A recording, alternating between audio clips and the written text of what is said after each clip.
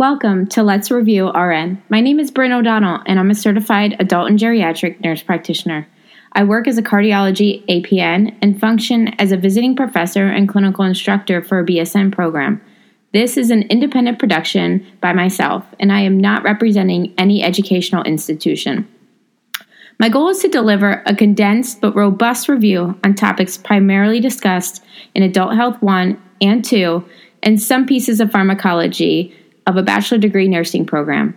Over the years, I've learned that students have an immense amount of confusion and questions when they leave didactic, which makes applying what they are learning nearly impossible to the clinical setting. I want to break down the basics so that you can continue to build upon your knowledge and put the pieces together. Hi, everybody, and welcome to today's episode of Let's Review RN. On today's podcast, we will be talking about diabetes insipidus, also referred to as DI. This disorder can trip people up because of the word diabetes in the name, but it does not have anything to do with the insulin production or our blood glucose levels. It is a hormonal disorder that results from low levels of ADH, antidiuretic hormone, which is also known as vasopressin. Low levels of ADH results in excessive urine output and dehydration, leading to severe thirst. I'll dive into the pathophysiology, the causes, the signs and symptoms, the treatment, and the nursing interventions for patients experiencing diabetes insipidus. To begin, let's review the action of ADH and where it is produced and secreted within the body. Antidiuretic hormone, also known as ADH, is responsible for the regulation of water in the body. It also plays a role in vasoconstriction. It is produced in the hypothalamus and then stored and secreted by the posterior pituitary gland. It achieves homeostasis of fluid levels in the body by acting on the kidneys, which respond to the release of ADH. If you can remember what ADH stands for, it will tell you a lot about how it acts in the body. Anti-diuretic, meaning it will act opposite of a diuretic. If we remember, diuretics cause us to excrete excess fluid, and an antidiuretic will do the opposite, promoting your kidneys to hold on to water. So when you have more antidiuretic hormone being released, it signals to the kidneys, specifically the renal tubules, to hold on to more fluid. When you have very little ADH circulating, the renal tubules will excrete excess water. It can be tricky to remember SIADH or diabetes insipidus causes and which one causes increased or decreased levels of ADH. I like to remember SIADH, which stands for Syndrome of Inappropriate Antidiuretic Hormone, as Syndrome of Increased Antidiuretic Hormone, to help me remember that it is a condition that has increased ADH levels, and then I can easily remember that diabetes insipidus is opposite. There are many different causes of diabetes insipidus, and usually the cause stems from either damage to the kidneys or damage to the pituitary gland or hypothalamus itself. The damage to hypothalamus would cause an interruption in the production of ADH itself, and damage to the pituitary gland could interfere with the secretion of ADH. Tumors or infection of the pituitary gland can play a role in reducing the secretion of ADH, therefore leading to diabetes insipidus. Damage to the kidneys themselves, such as chronic kidney disease, can interfere with the response of the kidneys to ADH being released. In this case, there's not a problem with the actual production and secretion of ADH, but the kidneys themselves are not responsive to the hormone, and therefore they do not appropriately respond and reabsorb fluid when ADH is present, leading to diabetes insipidus. Causes of diabetes insipidus can be genetic disorders and a response to medications such as antiviral medications.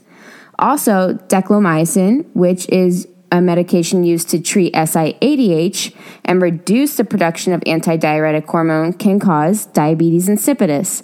Remember, when we are treating a hormonal disorder, we can overshoot the correction and cause other problems. Declomycin is actually an antibiotic. It is a tetracycline, and it's used to treat SIADH, and we can inadvertently cause diabetes insipidus if there's too great of a response to trying to reduce ADH production.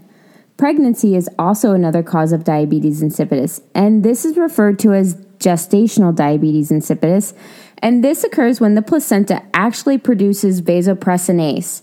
which is an enzyme that metabolizes ADH and reduces renal sensitivity to ADH. In turn, this causes low levels of antidiuretic hormone, and any that has not been metabolized by the enzyme vasopressinase is not seen by the kidneys due to this reduced sensitivity. This occurs most often in the third trimester. When we think of signs and symptoms that patients will present with who have diabetes insipidus, these symptoms will be related mostly to fluid depletion. The patient is producing and or secreting low amounts of ADH, so they have very little antidiuretic hormones circulating in the bloodstream, and the kidneys see low ADH levels as a sign to get rid of excess fluid. This will cause the patient to urinate a significant amount. Patients have been noted to urinate up to 20 to 24 liters in a day with diabetes insipidus. Bedwetting is often seen in pediatric patients with diabetes insipidus because they are urinating so frequently. Their urine will be diluted and have a low specific gravity. Because of this fluid depletion, the patients will become dehydrated and have signs and symptoms of dehydration such as dry mucous membranes, increased thirst known as polydipsia, weight loss, decreased skin turgor, and elevated sodium levels known as hypernatremia. Patients will also experience hypotension due to fluid depletion, which results in low vascular volume, causing low blood pressures. Also, ADH plays a role in vasoconstriction, and therefore, since we have low ADH levels, we do not have that added vasoconstriction in these patients. To paint a picture, I like to picture these patients as having salty blood and watery urine, which will help you to visualize the symptoms that are associated with diabetes insipidus.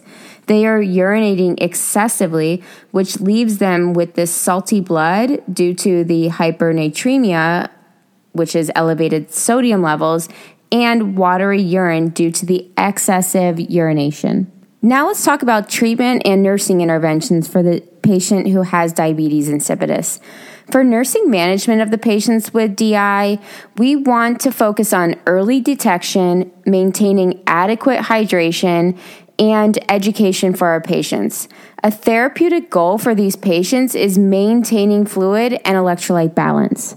In mild cases of SIADH, Diobanase can be utilized. Now, Diobanase is a sulfonylurea, and that's used to treat type 2 diabetes. Now remember, diabetes mellitus and diabetes insipidus are two completely different disorders. Diabetes insipidus has to do with low levels of ADH, and diabetes mellitus has to do with increased circulating blood glucose and poor insulin response. But in this case, Diobanase also has the property that increases ADH. Now, with this medication, we have to monitor and watch for hypoglycemia, as it also has properties that lower blood glucose levels, and it also has high risk for photosensitivity. Second option for treatment is desmopressin, which is a form of synthetic vasopressin, and we remember from the beginning of the podcast that ADH is also referred to as vasopressin. With this treatment, we need to monitor for hyponatremia, as desmopressin will cause an increased reabsorption of fluid, and our patients can quickly become fluid overloaded and dilute out their serum sodium levels. We want to monitor for signs and symptoms of fluid overload, including edema, crackles in the lungs, wet cough, shortness of breath, and weight gain.